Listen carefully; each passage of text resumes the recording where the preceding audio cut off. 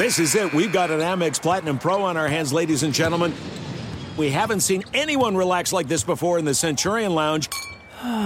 Is he connecting to complimentary Wi-Fi? Oh, my. Look at that. He is. And you will not believe where he's going next. The Amex dedicated card member entrance for the win. Unbelievable. When you get travel perks with Amex Platinum, you're part of the action. That's the powerful backing of American Express. Terms apply. Learn more at americanexpress.com/withAmex. Getting ready to take on spring? Make your first move with the reliable performance and power of Steel battery tools. From hedge trimmers and mowers to string trimmers and more, right now you can save $50 on select battery tool sets. Real Steel. Offer valid on select AK system sets through June 16, 2024. See participating retailer for details. Whether you're a savvy spender maximizing your savings with cashback rewards, a thrifty rate watcher seeking the lowest interest, or a travel enthusiast looking for extraordinary perks, Kemba Financial Credit Union has a visa to complement your lifestyle and unique needs. Apply today at Kemba.org to unlock a limited time 2% cash back on purchases and pay 0% interest on balance transfers for an entire year with a new visa from Kemba. You deserve a card that works for you. Restrictions apply. Offer ends June 30th, 2024. When you buy Kroger brand products, you feel like you're winning. That's because they offer proven quality at lower than low prices. In fact, we guarantee that you and your family will love how Kroger brand products taste, or you get your money back. So next time you're shopping for the family, look for delicious Kroger brand products, because they'll make you all feel like you're winning. Shop now, in-store, or online. Kroger, fresh for everyone. The Book of Joe podcast is a production of iHeartRadio.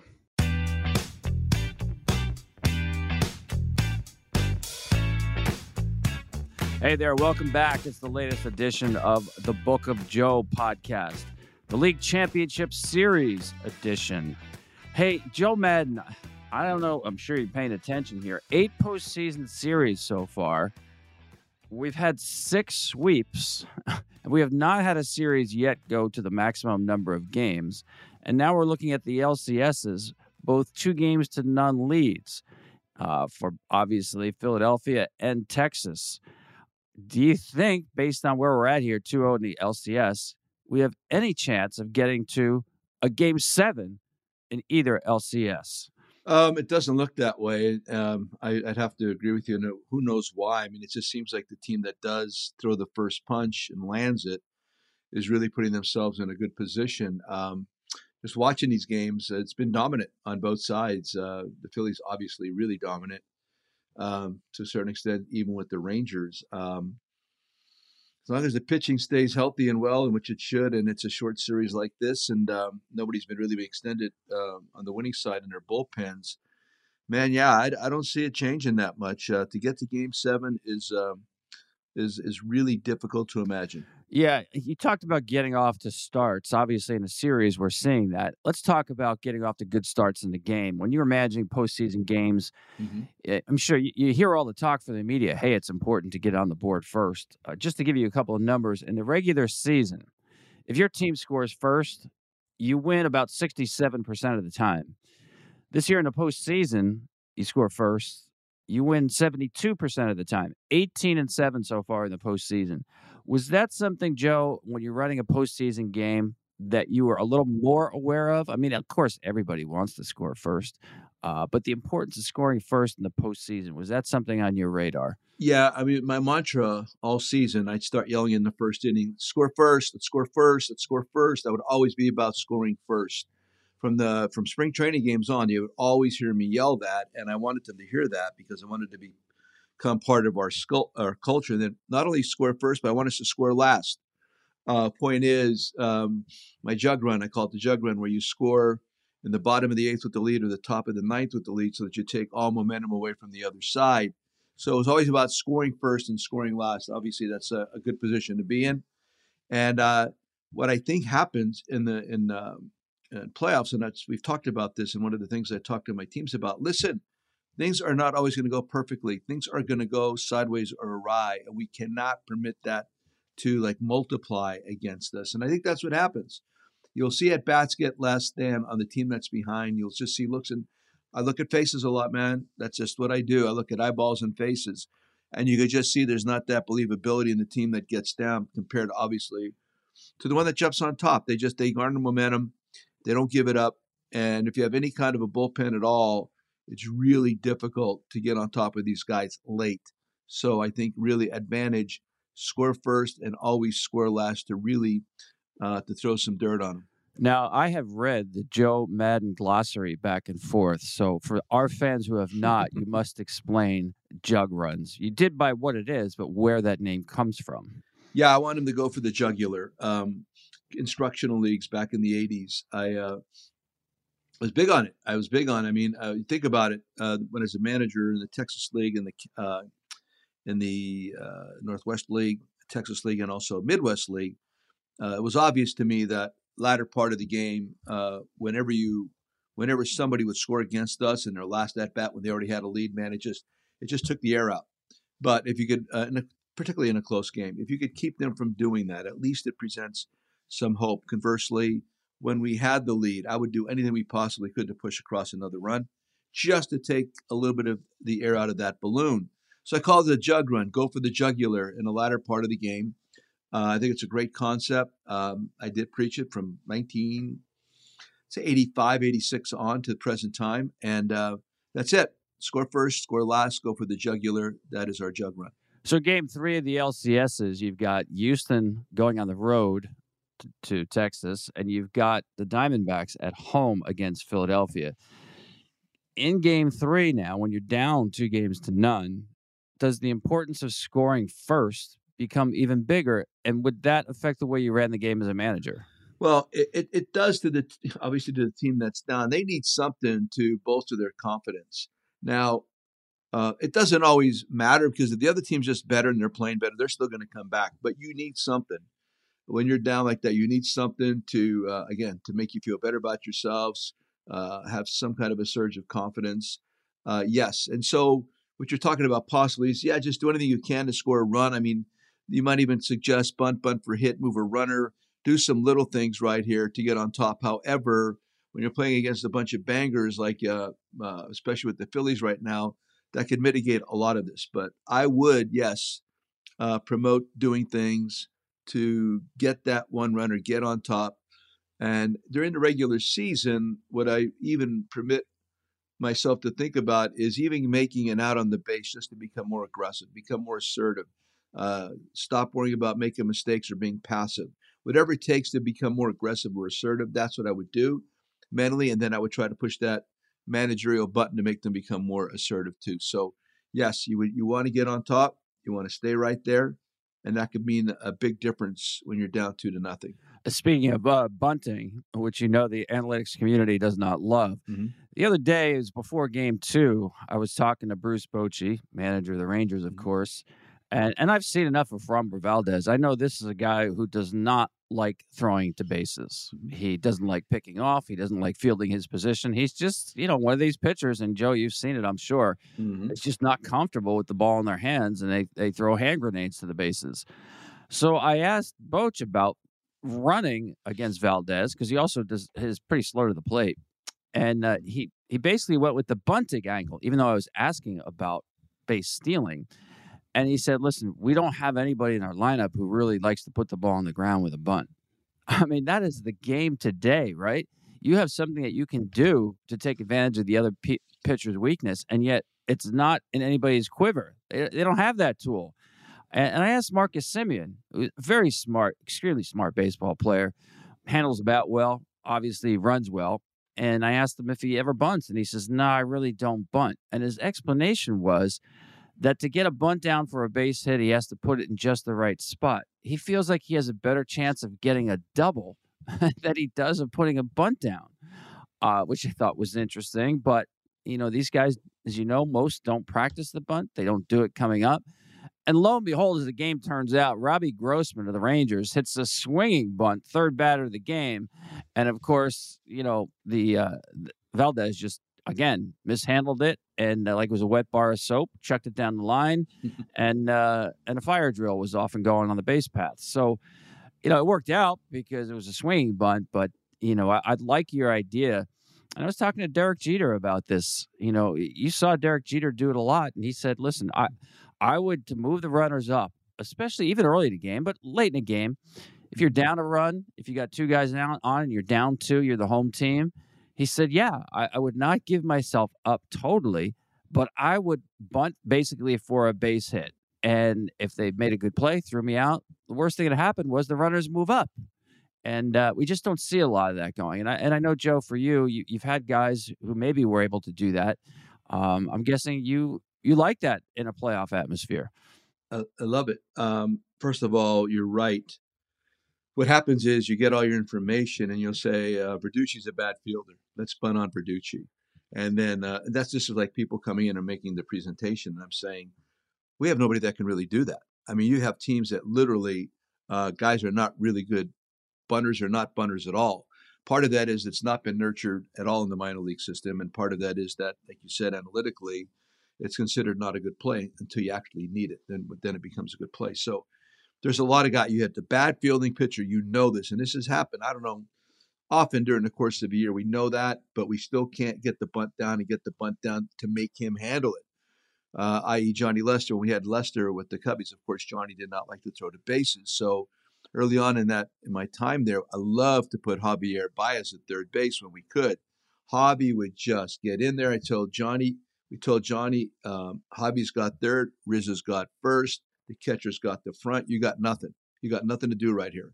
And we would just challenge guys to bunt and have Javi make the play because he would just put himself in position to make that play. So there's ways to mitigate this also with the bad fielding pitcher, which you do defensively with your guys on the field. And the outlier of that is the fact that by doing that, maybe, and not a maybe, of course, your third baseman's closer, which limits his range on a ground ball to third base side. However, you'll take these chances. And listen, I've had charts that really indicates where the guy's going to get a ground ball against a certain pitcher. Believe it or not, look at Kyle Hendricks, for instance. Kyle Hendricks, ground balls were at shortstop or second base. Rare. And Jake Rader, rare to third base. Rare ground balls to third base. So you don't have to worry about that. If you had a good hitter and not a very good defender and you want to get him in a game, Tommy LaStella. Tommy with Arrieta pitching was perfect because very few ground balls are going to go to third base. We're going to throw Tommy over there as an example. You consider all these different things as you're setting your lineup or you're setting up your defense. So, yeah, last point you said, Jeter. I love that. So it really has evolved into that point now with hitters because guys don't like to square around. I mean, the guys aren't comfortable squaring around a lot, and a lot of it is velocity, quite frankly. And that's another thing, man. Okay, Tommy, I want you to bunt right here. The guy's throwing 97, 98 miles an hour. It's not easy. It's not easy to do that with. In the day, you would have primarily like low 90 guys, maybe high 80 guys, sinker ball pitchers squaring up, putting the ball down was a different task. When you got elevated fastballs coming at you at 95 plus, not easy to get on top of that ball and put it down as your bunt. So I do like the concept of bunting for a hit. You hold back a little bit, you square later, you get the club head out first. And with that, always let the bat head move first, body move second. That would be the teaching points in regards to that. So I can go on about this because I'm big on this, but you have to nurture it and teach it early. And then during the season, don't just put it in your back pocket. Make sure guys get out and bunt sometimes.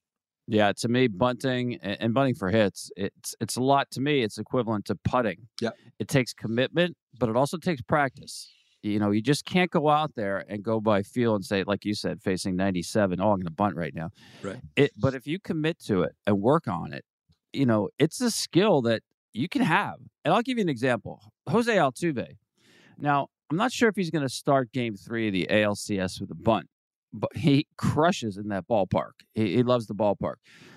But he did against Minnesota, and he hit a first pitch home run to start one game. The next game, he sees the third baseman basically playing back in left field, leading off the game. He dropped a bunt. And then we get to the ALCS, and the Texas Rangers, even though he just bunted in the last series leading off, have their third baseman playing super deep. And Jose Altuve he took the pitch, but he looked to bunt. It was not a good pitch to bunt, but he had that in his mind. He saw where the third baseman was playing. So I like the fact that at least it's an option for Jose Altuve. And I'll tell you, Joe, I don't think it's a bad play to start Game 3 with a bunt to get yourself on base against Max Scherzer. What it does also when you're successful doing something like that, it puts the other team on its heels. I'm just telling you, it does. It's like a surprise kind of thing. We didn't expect this kind of thing. It kind of nicks or chips away at your veneer regarding preparation. All these things are unintentionally put in there. You're not even thinking about it, but it's there. Look at Matt Chapman. I know you've watched Matt Chapman. You ever notice how deep he plays at third base? I cannot believe how deeply this guy will play at third base, even against guys that can run a little bit. He's so confident in his ability to charge and throw. And I had guys that were decent bunters that still wouldn't bunt on him because of the reason I just gave.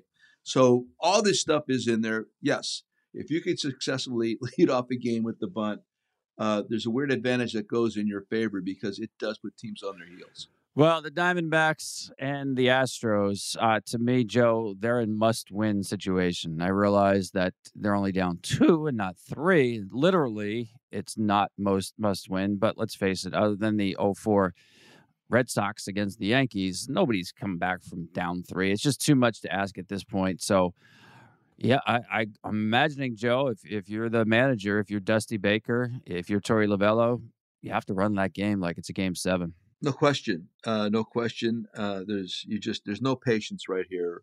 It is the fireman mentality. It is all hands on deck. You cannot wait for somebody to get their mojo going, their feet on the ground. It's got to, and we're talking pitching primarily. We're also talking about pinch hitting. I know it came up with Maldonado the other day. The one game he was pinch hit for, the other one he was not. To me, it was just on context where Verlander was still in a 1-0 game and Valdez had already given it up early. But the point is, there's nothing to be waiting for. There's no patience to be had. If you're leading, of course, it's a different story. But when you're even or behind, you have to be a little bit more assertive regarding what you may do. So all those things are in play for this game. Last point, Scherzer.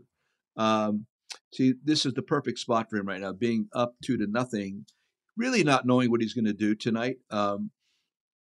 You'd have to bet on his pedigree a little bit, but the fact that he, the last couple starts weren't that good. He had these issues this year. This can go 5 innings and 75 pitches, or 4 innings and 75, or it can go 2 and 75, whatever. And Boch will have his the handle on that whole thing. I know he will, but that's an interesting part. But it's perfect for Texas. They have a little bit of wiggle room there to see what they got, not only for the rest of this series, but possibly advancing, getting to the World Series, having a Max Scherzer back.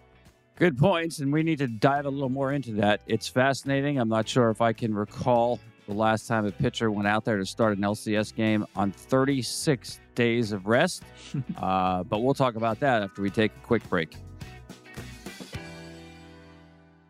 This show is sponsored by BetterHelp. People don't always realize just how much their negative thoughts and experiences stick with them and weigh them down. You may find your brain constantly running through a highlight reel of bad moments. That comment your friend made last week that hurt your feelings. That frustrating thing your mom does. Or that silly thing you said in a meeting. Maybe it's time to get it all off your chest. Whether it's a tiny annoyance or something much bigger, talking about it can give you some relief and lead you to a potential solution. That's where therapy comes in. It's a safe space to share whatever's weighing you down and learn to process it so your internal highlight reel can focus on the good stuff. And BetterHelp offers affordable online therapy on a schedule that works for you. Connect with a licensed therapist by text, phone, or video call. Start the process in minutes and switch therapist anytime. Let it out with BetterHelp. Visit BetterHelp.com/bookofjoe today to get 10% off your first month. That's BetterHelp, HELP.com/bookofjoe. This is it. We've got an Amex Platinum Pro on our hands, ladies and gentlemen. We haven't seen anyone relax like this before in the Centurion Lounge. Is he connecting to complimentary Wi-Fi? Oh, my! Look at that! He is!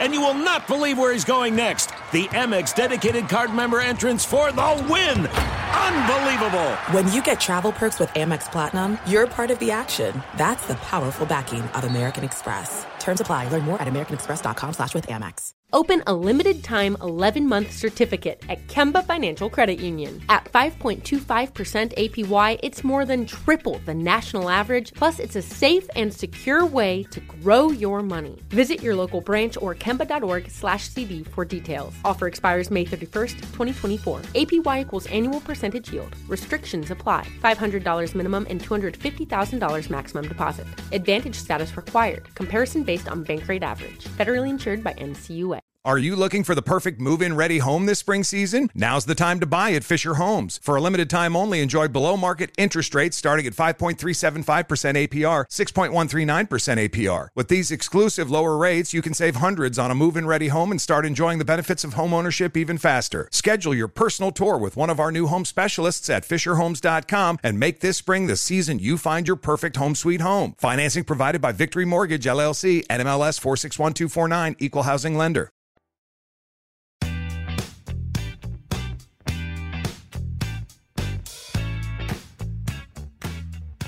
Welcome back. It's the LCS edition of the Book of Joe podcast. And game 3 is Max Scherzer on the mound for the Texas Rangers. And Joe, I spoke with Max yesterday. He did throw a simulated game, and all the signs were good for what that's worth. Now, it's not, you can't simulate the energy and adrenaline of a game, but he went out there, he threw 4 innings, felt so good that he told Bochy, I want to throw another one. And what Max said was the best part about that day, and he felt good throughout it, but he said in the 5th inning, his stuff held. It was the same stuff he had when he started out there. So his stuff did not drop off. Now, he said he's never been through anything like this. And I know fans will remember he had that neck issue in the 2019 World Series, had to miss a start, came back from that and did make a start and pitched well. Last year, he had oblique issues, came off of that. But he said the difference here is that those issues were not related to his arm. This began as forearm tightness, and it turned out to be a muscle that's kind of near the armpit area underneath the arm that wasn't allowing him to get extended. He felt cut off. So he goes on the IL, and he was expected to miss 5 weeks, basically what he has done. And that sim game was about 68, 69 pitches. Joe, I think that's all he's got tonight. I think 75 is the max. I think for Bruce Bochy, to me, the question is, do you allow him to pitch out of a second jam in that game? I don't think he's pitching to Yordan Alvarez a third time. I don't think he's going that far in the game. It's probably about an 18-batter max for Max Scherzer.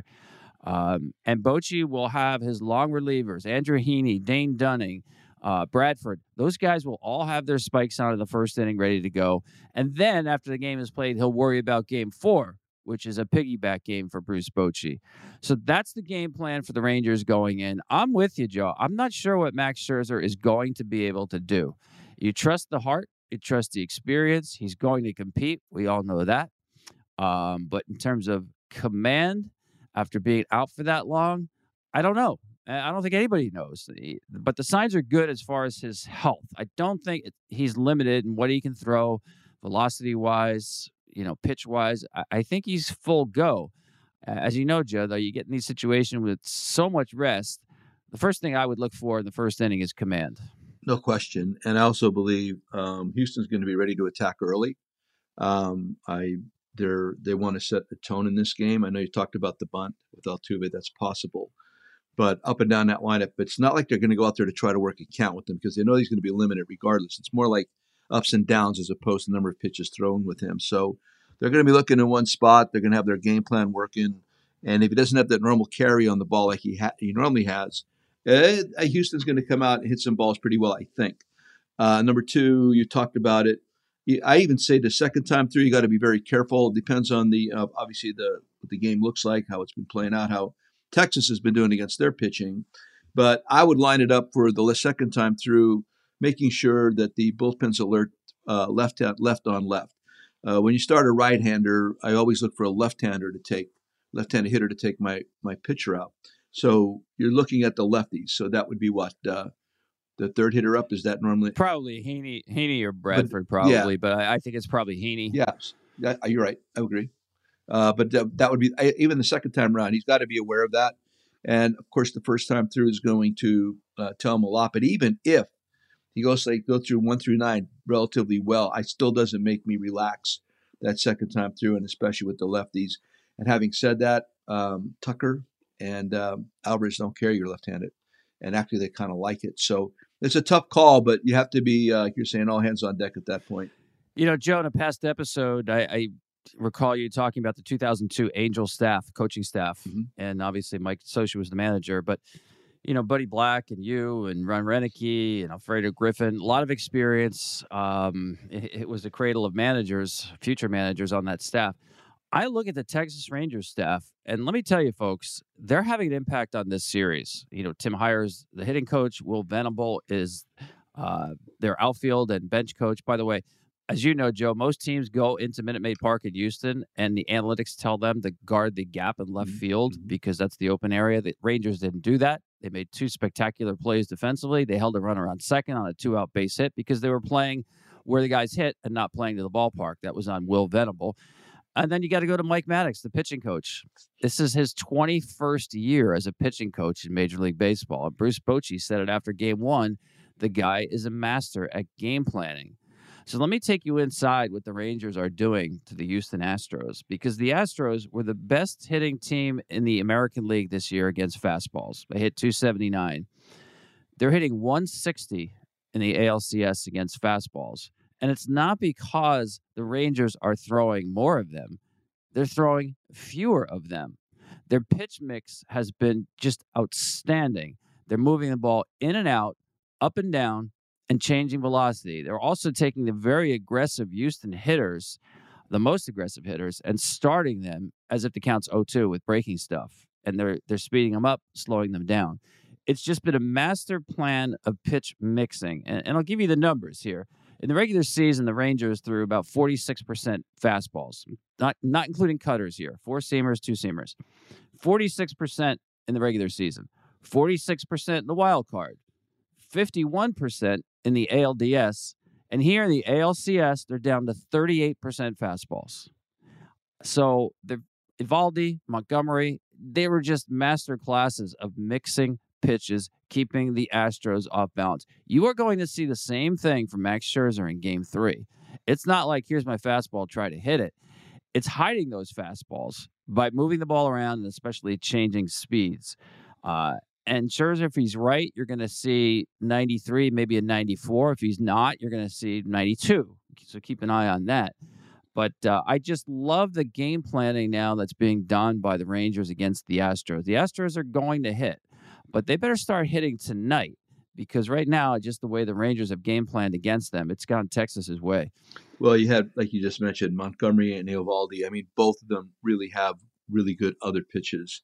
I love the way Montgomery pitches. I do. I love, like we were talking like earlier in the year when they acquired him. I really thought that was a wonderful acquisition. I think the guy's been undervalued to this point. The changeup down and away, the fastball in, break a ball on the plate. I mean, he does so many things well, and I've compared him. I used to catch Tommy John and Jeff Zahn in spring trainings, and these guys didn't throw that hard, but they never threw the ball where you can hit it. I mean, it was never permitted by either one of these guys to sit on the plate at all. It was never over the white, not even over the black. It was always like a little bit outside of the black on both sides, and they would hit the glove all day long. I watched Montgomery pitch, and he's a better, more physical version of that, because he knows exactly what he's doing, and he knows exactly where he wants to go. And he's in a groove right now, so he could pitch under the zone and off the sides, and he knows how to elevate too when he wants to. So he's been awesome. And then Eovaldi, the split, dangerous. I mean, nasty. He got good breaking ball too. And this guy, they're both highly competitive people, it looks like, but they know what they're doing. They know how to pitch tantalizingly off the edges, making a strike ball kind of a pitch. And they're really good at that. And I think that's the secret sauce to their success. You know, when you break it down as a pitching coach or a game planner, it's one thing to break it down, but it's another thing to have guys actually be able to go out there and execute. I know Maddox is very good at this. I had a guy named Mike Borzello. We had him on earlier in the season. Borzy, I used to say teams got Borzello tonight. I sit on this with him on the bench during the games, and we're talking as our guys pitching, and I would say, how about this right here? How about that right there? Either you would agree, or you'd say, no, this hitter's very good. and making adjustment to this pitch in this situation. We're doing this instead. Almost 100% of the time he was right. I like the game planning. I like game planning by pitching coaches or a guy like Borzy, and I like that communication with them and the catchers. And I think Montgomery, Eovaldi, Johnny Lester, Mike Mussina with Borzy in the past, the confidence derived from the communication with an experienced coach like that to the player, I think weaves into the fabric of that guy to the point even more confidence than any other way. Now, on the Houston side, you've got Christian Javier on the mound. And, boy, he's been throwing the ball really well right now. Mm-hmm. They call him El Reptile because he's just so cold-blooded on the mound. You won't get any emotions from him, whether it's things are going great or things are going poorly.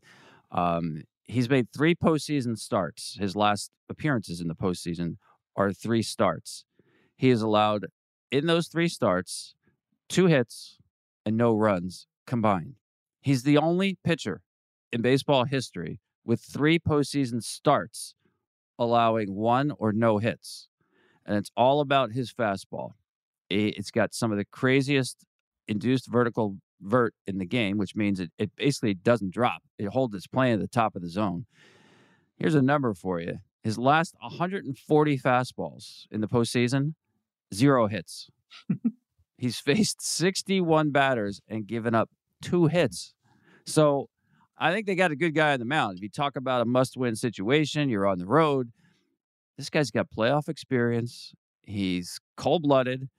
So I like that for the Houston Astros. But to me, Joe, the key in this game and going forward, you mentioned it, Kyle Tucker. The Astros have to get this guy going. I mean, he's basically a 30-30 player. As you said, he's really good against left-handed pitching. It doesn't bother him at all. But he's been in a funk. I know it's only 8 at-bats, but when I check the pitches to him, he's been getting pitches. They've been keeping the ball down and away from him, but in the zone. And he's been pulling off them. You've seen a lot of ground balls to second base, pop-ups. And it was interesting at the workout yesterday. I was talking to Alex Cintron of the Astros, the hitting coach. And he said, yeah, he's opening up a little too soon. They looked at the tape, and I've looked at it as well. And his setup actually changed a little bit. And, Joe, sometimes as a hitter, you don't even realize it. He's a closed hitter. He actually starts closed and finishes closed. The Astros have a lot of those. Chas McCormick, Yordan Alvarez, Jose Altuve, Mauricio Dubon. They have a lot of old school closed hitters. Tucker's one of those guys. But in this series, while opening up too early, he's actually been neutral with his feet in the box. So they got him back to more closed setup. And obviously he likes to keep it closed on the stride as well. And he should stay on the ball longer. So it's a very slight mechanical change. We're not talking about a big difference in the setup of the feet. But, Joe, as you know, the setup, it's kind of like in golf, right? You dress the ball, that starts everything in motion. You have a bad setup, you're going to have a bad pass to the baseball. But either way, I think Kyle Tucker is the key for the Houston Astros. He's just too good to still not be a factor in this series. No, I really love this guy. First of all, Javier, I'll come back to Tucker, but Javier, first time I saw him, I said, dang, watching from the sidelines, and we're doing nothing against this guy. And like you said, look at the gun, it's 92, sometimes 93. But there's crickets, man. There's not even any hard contact. And correct, the ball stays at the top of the zone, and it doesn't wander at all. And that really deceptively, from the hitter's perspective, you have to force yourself. Pretty much, Bob Clear used to tell me you got to reverse your elbows. Front elbow comes down, bat hit comes over the top. He got that from Kenny Myers back in the 60s and the 70s. But you got to do that to get on top of that pitch. Otherwise, you got no chance. You got a decent breaking ball, too. And that's why, when I first saw Javier, I thought he was really good against lefties also, because normally, elevated fastball in on a lefty that cuts a little bit can be very, very difficult. So I know he was in a little bit of a funk this year, but it seems like he likes this time of the year. I'm a big fan. I've only seen this guy pitch well. So if I'm watching on TV tonight, I promise he's going to pitch well. And the other guy, Tucker, right? The closed stance. The thing about the closed stance, that as a hitting coach, I'd be very alert to that. Sometimes when a guy gets too closed, his front foot gets in the way of his hands and his backside can't come through, and then his hands get blocked, and all of a sudden you're not getting the bat head out where you want to, out front, and you get kind of a push opposite field swing. I think most of the time when a guy really wants to be close, you got to get off the plate. Kind of like what you're trying to do is let the ball get deeper and force it back over the plate somewhat, and then you should your sights should be like for a left-handed hitter, his right field foul pole should be right center, and for a right-handed hitter, his foul pole should be left center. In other words, you don't want to really just go ahead and try to pull the ball. You're working inside the ball from a close stance. You're going to pull, and that should be probably on something soft, breaking ball strike. That's the one that's going to get more pull from left center or right center to the pole. But if it's hard, if it's a hard pitch, like Tucker should be working from right center to the left field corner. That would be the optimal situation for him. I would bet that's what they've talked about. That's where he needs to be focused physically and mentally. And so heads up. I mean, if you see an early at bat where this guy does stay close and all of a sudden the ball gets hit, even if it's an out, doesn't matter. If he just gets the barrel to the ball and it's right center to left center gap, he's probably getting back on track. So these are the things that I used to look at. I mean, it was this close stance, like you said, whether it was George Hendricks or Disco Danny Ford. There was a lot of guys back then that would work from a more closed stance. As opposed to something more conventional, or Willie Mays. Like there's other guys that were more open, but it's all preferential. It's what you do with that front side and how you get it down, where you are on the plate, too close or far off the plate. All that stuff matters. I mean, that's the thing that I look at, the adjustments I try to make with my guys first. Even if I didn't like their stance and I thought there was issues, I would ask them to move in the batter's box first, maintain everything you're doing, just move your feet around, get off the plate more with your back foot, get closer to the plate. And all the adjustments should be made with the back foot first. That's where the adjustments are made, closer or farther away from the in the batter's boxes. But your back foot, and where your back foot is dictates where your front foot goes. And you don't want it so close to the plate, your front foot, that all of a sudden you get jammed even more. Back foot is the real intelligent foot. The front foot's just going along for the ride. So those are the kind of things that I would really pay attention to. So now as you tell me all this, I'm going to be curious tonight watching what he does. And see where that first line drive goes for Tucker. Yeah, and one more point on the Astros facing Scherzer. Keep this in mind. In his career, Max Scherzer, his walk rate in the postseason is 42% higher than it is in the regular season. Mm-hmm. In other words, he just is not going to give in. And he'll also try to get you to get yourself out. These are numbers based on when Max had a little higher velocity, at 95. So keep an eye on that. The changeup is so good. The slider is so good. They generally wind up a little bit out of the strike zone. I think it's being imperative for Houston to not chase. I mean, it's obvious in any case. But, I mean, even to throw up a couple of walks early in this game and feel good about that and letting Max Scherzer know that he may have to come into the strike zone to get them out. Because in the postseason, he does not give in, even more so than in the regular season. One more point, Joe, on this ALCS. Okay. Bruce Bochy, you've managed against him in the postseason, the regular season. It's amazing. I'll give you some numbers on Bruce Bochy, what he's been doing here since 2010. His winning percentage in the postseason since 2010 is .717, 43-17. He's been in 14 previous postseason series and won 13 of them, taking out 12 different teams.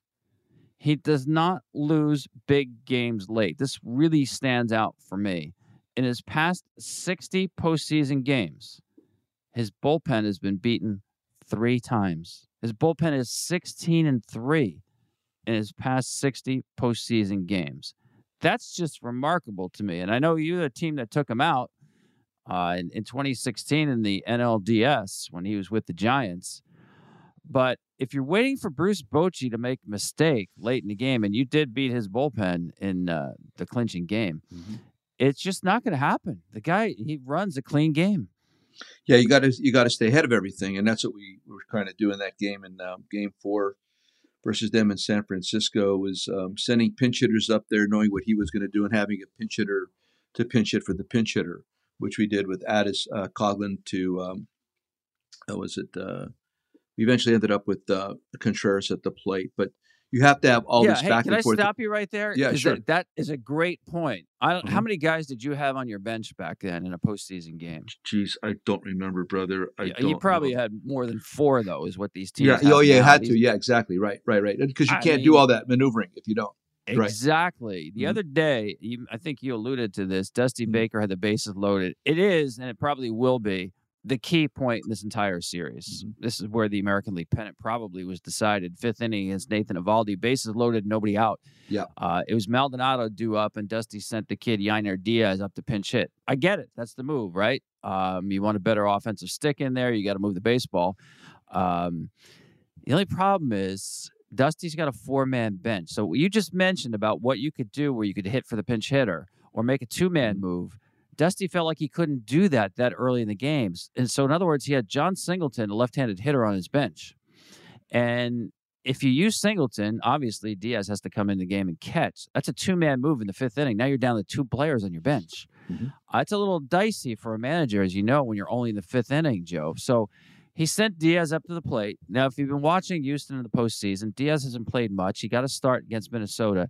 Every at-bat that he's had has not been a quality at-bat. I mean, he's a young kid. He's going to be a great hitter. He likes to chase. There's no question about that. And in this environment, his chase rate's up even more. Eovaldi knew that, took advantage of it, took him out on a curveball that wasn't even close to the strike zone. Not being able to move the baseball right there, huge point in the game. I mean, Eovaldi then gets out of the inning he gets Altuve, struck him out, and then got Bregman on a ground ball. But they were limited because, like most teams, even with a 26-man roster, there's just 4 players on the bench. And it'd be interesting if Dusty gets in that situation again, if he does trust Singleton, because I've seen enough of these Diaz at-bats to know the game's getting a little fast on him. So you look at his regular season numbers and you say, man, this kid can hit, and he will hit. Don't get me wrong. This guy's going to be a really good catcher, really good hitter. But in this environment, you may have to trust the left-handed hitter, even though Singleton hasn't played for a couple of weeks now. So I like what you're saying about hitting for your hitter and the 2-man moves sometimes you make. But with a 4-man bench, man, it's tough to do.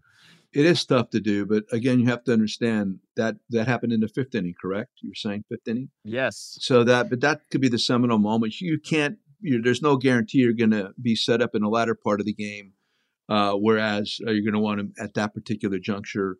Again, plus, once if you were to hit for Maldonado, period, the other catcher, he's going to have to hit later in the game too. So there's like you said, there's limited things to do with, but when you get to that seminal moment, man, sometimes you got to just throw caution to the wind and go ahead, do the lefty, and then put your last player catcher in that particular spot, knowing that you're going to have to let him hit in the latter part of the game against the better relief pitchers of the Texas Rangers. Right. So what does make Bruce Bochy so good? Why is he throwing up win after win in the postseason? Well, like again, it's primarily, I think, one thing, he doesn't panic. I mean, the guy's always under control. I think the teams that he's had have had a nice balance of right and left-handed relief pitchers. I know that for sure when we worked against them with the Giants, and going into those games, I know what Boch would do. So we even beat him. Was it 15 or was it 16? I can't remember. We beat him a 4-game series in Chicago. I think it was 15. I remember going to the ballpark in 15, and I was jacked up because I just knew this was the series that was going to put us over the top. We beat him 4 in a row. We beat him 4-game series in Chicago. But I knew, for me as a manager, I had to be in front of him all the time. He's fearless. He's going to take chances, but there's a predictability because he's going to go left, right. And like you're saying, you have to have the remedy when he does that, and that would be a bench, and you have to be willing to do different things with him. That was a National League game then, too. There's a lot of double switching going on. There's a lot of maneuvering going on that we don't have to deal with anymore. That I thought was really fascinating, and if anything got me tired after a good old-fashioned National League game, would be all that, because you have to keep track of so many more different things, and you have to get people involved, and pitchers are moving around. And that's part of it, too, that's missing right now that had been part of it. Now it's just, where's the pitcher? He's not even hitting right now. He's going to go left, right, left, whatever. It's different. I think he's consistent. The guys that he puts in there knows that he trusts them. He's going to give them opportunity. I think that's a big part of it, the consistency with which he deals with these people. But from the other side, just be prepared, man. You got to work this out in advance of the game. You got to know what he might do. And quite frankly, that situation in Game 4 in San Francisco, I had that in my head before that ever occurred. As we started getting back in that game, you knew what he was going to do with the bullpen that he had. and we just had to have the right guys lined up and ready to go off the bench. Cool stuff. Hey, we got to talk about the NLCS. Can the Arizona Diamondbacks get back into their series against the red-hot Philadelphia Phillies? We'll answer that question right after this. There are some things that are too good to keep a secret. Like how your Amex Platinum card helps you have the perfect trip. I'd like to check into the Centurion Lounge. Or how it seems like you always get those hard-to-snag tables. Ooh, yum. And how you get the most out of select can't-miss events.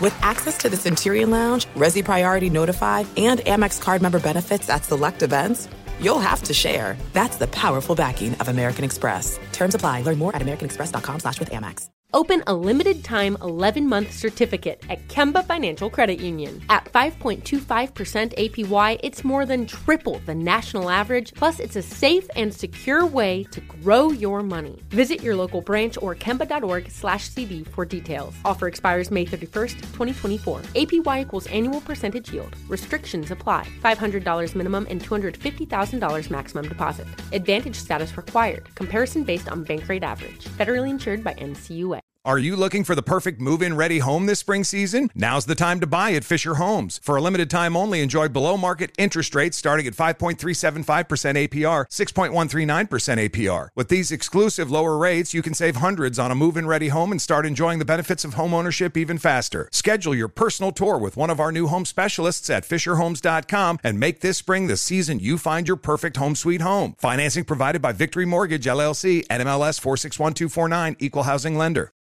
We went from normal life, healthy child to acute lymphoblastic leukemia, or B-cell ALL. The St. Jude team came up to get CJ via ambulance. Shortly after that, I noticed a rainbow.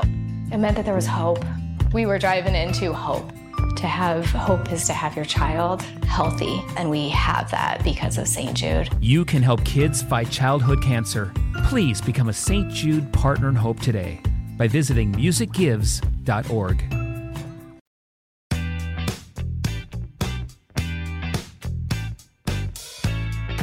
Hey, Joe, we started this podcast by talking about the fact that we have not yet had a postseason series that's gone the full distance, full number of games here. It was interesting to see, actually, though, the ratings for Game 1 of the ALCS were actually the best Game 1 ALCS ratings since 2015.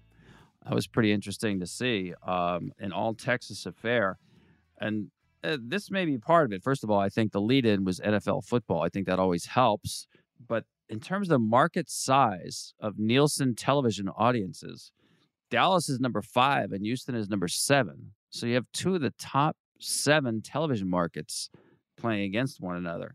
And if you want to throw in San Antonio and Austin, they're in the top 35. So 4 of the top 35 Nielsen television markets are in the state of Texas. Just a little bit of TV trivia for you there, Joe.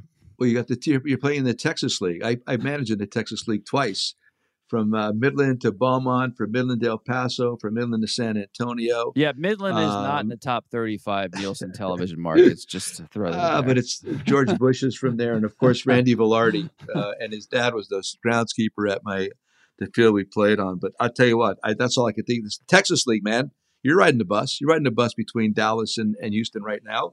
I got so many great memories of that place. Tough ones, though. We got our butts kicked.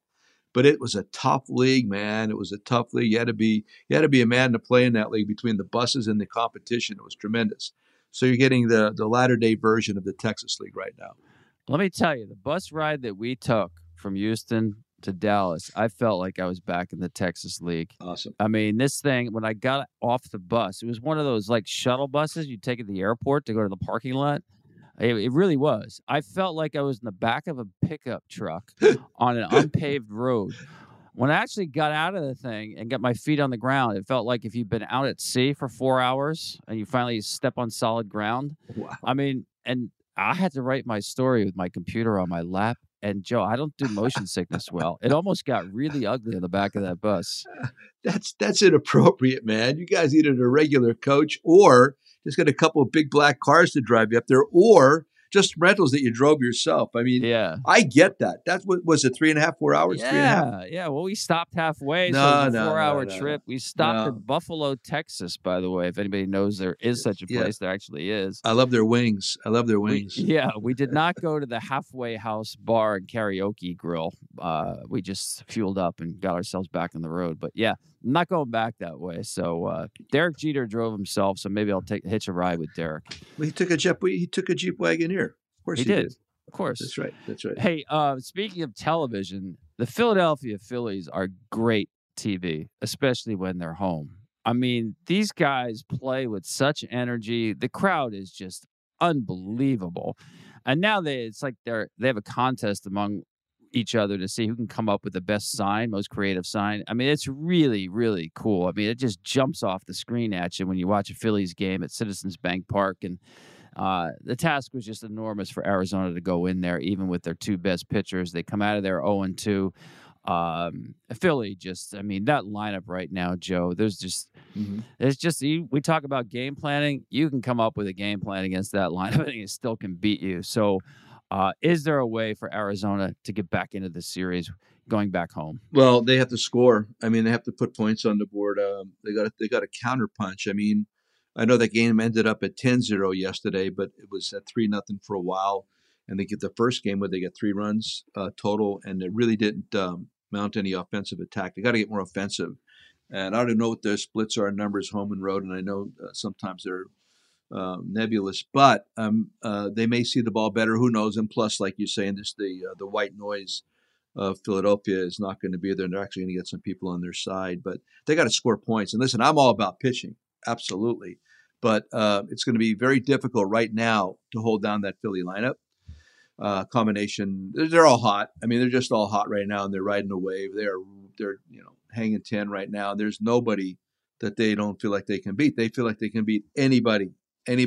Cy Young himself has no chance against them. So that's where they're at mentally. So offensively, the Diamondbacks, that's where they really have to come up. I don't know if the Diamondback pitching's fine, but at this point, the Phillies are still going to come out and do their thing like you've seen, with or without the crowd. So the Diamondbacks have to pick it up.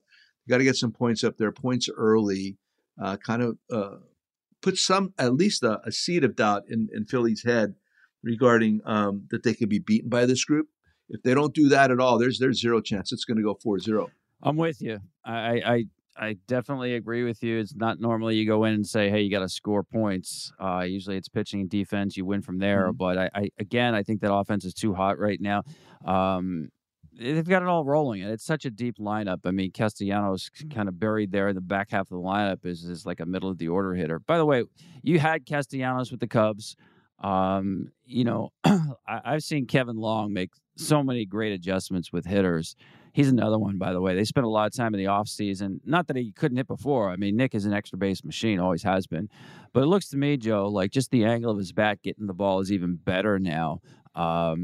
And he is a guy, I must say, he loves the postseason environment. I think it allows him to lock in mentally more so than the regular season. And I know you hear that phrase, hey, some guys step up, quote unquote, in the postseason. I'm not sure what that means, but I do know that in the case of some players, the atmosphere of the postseason does bring out the best in them. As you know, the regular season, 162 games, it can be literally a routine. And that's not the case for Nick in the postseason. I know he talked about that last year. He made some great defensive plays. He's not known for it.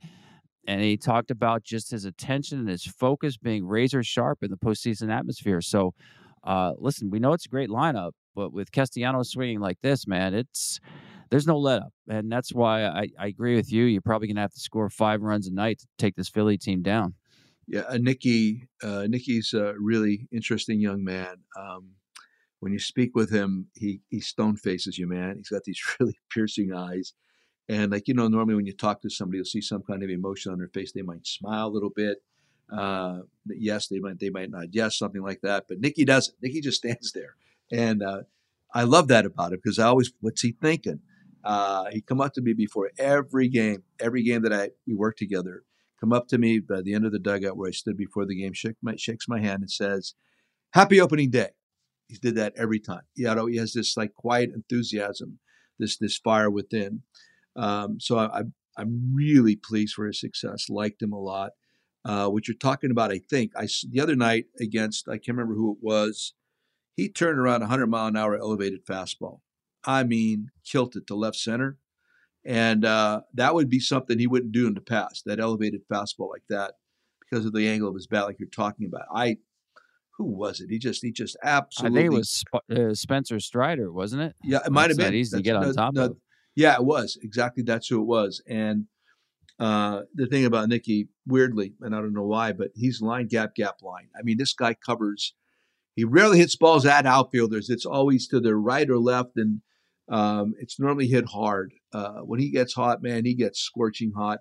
And a part of it is confidence. And part of it is like you're talking about bat angle. It's just the way the bat presents. He'll like hook it down the line, or it's in a gap. He's a different kind of an approach to the plate. I think the difference I'm seeing a little bit, he's not chasing as much. I think that really is the one thing that I always wanted to see him do, is to stay off that bad slider, accept his walks. He's a hitter. And I've heard Trey Turner talk about it in regards to their success too. And I think there's some truth to it. They're not up there analytically trying to just take walks. I use the term accept your walk. Pitcher doesn't want to throw you a strike, accept your walk. But these guys go up there wanting to hit. Nicky's one of them too. So that's it. I like what he's doing. I'm very happy for his success. I like this guy a lot. And last thing on that series, Bryce Harper, man, you talk about good TV. I mean, he's a superstar player, type A personality, extrovert, baseball rat, whatever you want to call it. And, man, it shows every step of the way. I think it's always been the case with Bryce. He's always played the game hard early in his career. You know, there's some people who criticized Bryce Harper. They didn't like the way he played the game. And I would always come back like, how do you not like this guy? He plays the game hard, like really hard. Some people have said actually he played too hard, running into walls in the outfield. If you ask him anything about baseball history, man, he's going to give you an answer. I mean, he knows the history of this game, I think, better than any active player. He's just so passionate about the game of baseball. He's a passionate leader. He loves responsibility. He signed for 13 years with Philly and said, I don't want an opt-out in my contract. I want to put down roots and be in one place, because he was a hired gun for it. Listen, since he was 13 years old, travel teams would put him on a plane to go play in a tournament for them. And then next week he's playing for somebody else. The minute he started playing the big leagues at 19 with Washington, the question was, where is he going to play next? And everybody thought it was going to be the Yankees because they have the most money, and he had a poster of Mickey Mantle on their wall. Well, when he was a free agent, the Yankees said, nah, we don't need Bryce Harper. We have 6 outfielders, including guys like Clint Frazier and Miguel Andujar, and we don't think he can play first base. How did that breakdown work out for the New York Yankees? They also said they didn't think he could play first base. Here he is playing first base in the NLCS. Don't underestimate this guy. I mean, Joe, I know you famously took him off the board the one year by just walking him. I don't think he can do that in this Philadelphia lineup. There's just too much thunder behind them. Back then it was Ryan Zimmerman, who was hitting a lot of ground balls. Wasn't quite right. Mm-hmm. But, yeah, you have to account for Bryce Harper all the time. And, yeah, the bigger moments bring out the best in this guy. And like I said, in the game of baseball, I know Shohei is just amazing. And there's nobody like him, never has been, never will. But in terms of just pure TV, the emotion, delivering a big moment, it's Reggie Jackson. There's nobody better. There's no better TV in baseball today than Bryce Harper. Well, and I can agree. I'm not disagreeing on any of that. And one thing I really like, and I don't know that, everybody's noticing, but I love the way these guys hit home runs, run around the bases, and then just read each other at the dugout. It's so cool to watch. He hit that bomb to right center, man. He put the bat pretty much right down and ran around the bases. Might not be a big deal, but I think that's part of their allure, and especially to that city. That's not a city of bat flips. I don't think that's a city that really likes that kind of an attitude. And I hope to, that kind of stuff becomes more in vogue again, where you act like you've done that before and you're going to do it again. I love that about him, and I love that about them. Retrospectively too, when you look at Bryce Harper, he's got that really stern look about him, that really square-jawed look about him. And I think There's like almost like an assumed unapproachability about him. He's very approachable. He's easy to engage with, but the look itself gives you a different vibe immediately. And I think people are finding that out to be totally different. I've sat in front of him on a bus with his parents going in an all-star situation a couple of years ago. And that's really pretty much the first time I engaged in conversation with him. I mean, KB, Chris Bryant were always buddies, and KB is always affable. So I think that's the look too, man. The look kind of like people didn't quite understand him at the beginning. Now they understand it. It is a focus. It is a competitive nature. It's a fire. It's a burn. It's NFL good. It's all that kind of stuff. So I'm really happy for his success. Like I said, even with that one conversation with him and his parents, he told me everything, and it's not going away, folks. It's not going away. And last point, I hate the comment when somebody makes the assumption that somebody can't do something or they can't make an adjustment to do something without ever even trying, without even knowing the person. When I hear those comments in meetings, I cringe inwardly. You don't know. And you don't know when you talk about a motivated athlete like this, the one that truly is a level 5 guy, all he wants to do is win. Be careful what you say, because guys like this are going to prove you wrong all the time. Well said. And that's a great observation, by the way, on the Phillies when they hit home runs. Now that you brought that up, it makes me think like they can't wait to celebrate with each other, right? Mm-hmm. It's not about me. It's about us. And it's a mass celebration. It's not a celebration of the guy who hit the home run.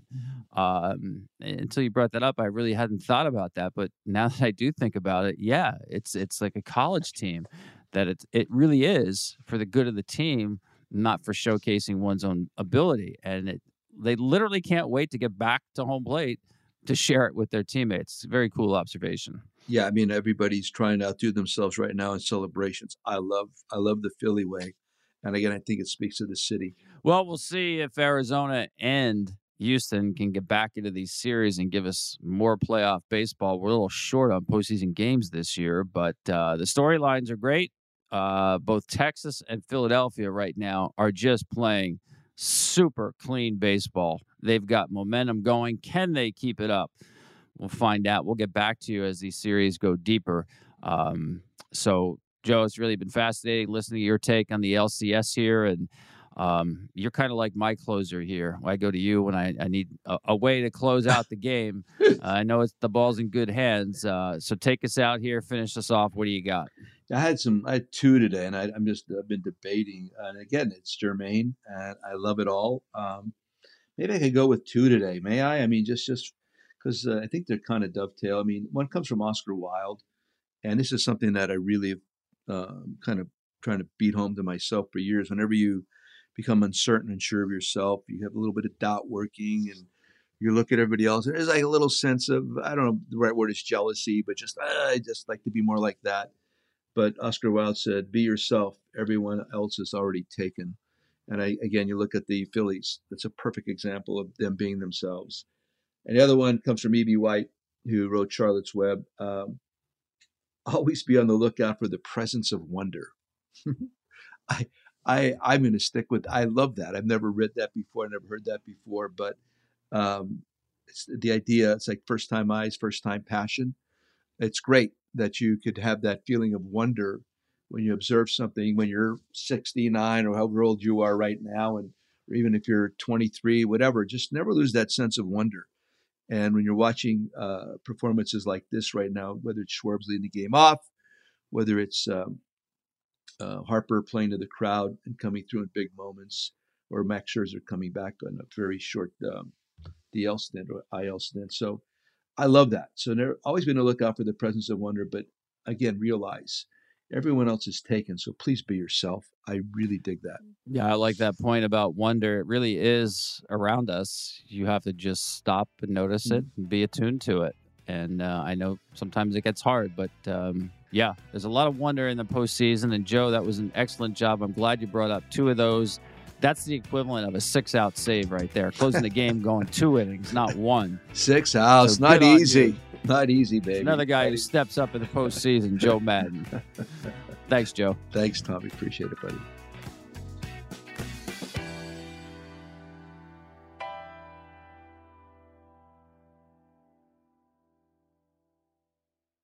The Book of Joe podcast is a production of iHeartRadio. For more podcasts from iHeartRadio, visit the iHeartRadio app, Apple Podcasts, or wherever you get your podcasts. This show is sponsored by BetterHelp. It's a simple truth. No matter who you are, mental health challenges can affect you, and how you manage them can make all the difference. That's why everyone should have access to mental health support that meets them where they are and helps them get through. BetterHelp provides online therapy on your schedule. It's flexible, simple to use, and more affordable than in-person therapy. Connect with a licensed therapist selected just for you. Learn more at BetterHelp.com. That's BetterHelp.com. Open a limited-time 11-month certificate at Kemba Financial Credit Union. At 5.25% APY, it's more than triple the national average, plus it's a safe and secure way to grow your money. Visit your local branch or kemba.org/cd for details. Offer expires May 31st, 2024. APY equals annual percentage yield. Restrictions apply. $500 minimum and $250,000 maximum deposit. Advantage status required. Comparison based on bank rate average. Federally insured by NCUA. This is it. We've got an Amex Platinum Pro on our hands, ladies and gentlemen. We haven't seen anyone relax like this before in the Centurion Lounge. Is he connecting to complimentary Wi-Fi? Oh, my! Look at that! He is! And you will not believe where he's going next. The Amex dedicated card member entrance for the win! Unbelievable! When you get travel perks with Amex Platinum, you're part of the action. That's the powerful backing of American Express. Terms apply. Learn more at americanexpress.com/withAmex. Are you looking for the perfect move-in ready home this spring season? Now's the time to buy at Fisher Homes. For a limited time only, enjoy below-market interest rates starting at 5.375% APR, 6.139% APR. With these exclusive lower rates, you can save hundreds on a move-in ready home and start enjoying the benefits of home ownership even faster. Schedule your personal tour with one of our new home specialists at FisherHomes.com and make this spring the season you find your perfect home sweet home. Financing provided by Victory Mortgage, LLC, NMLS 461249, Equal Housing Lender.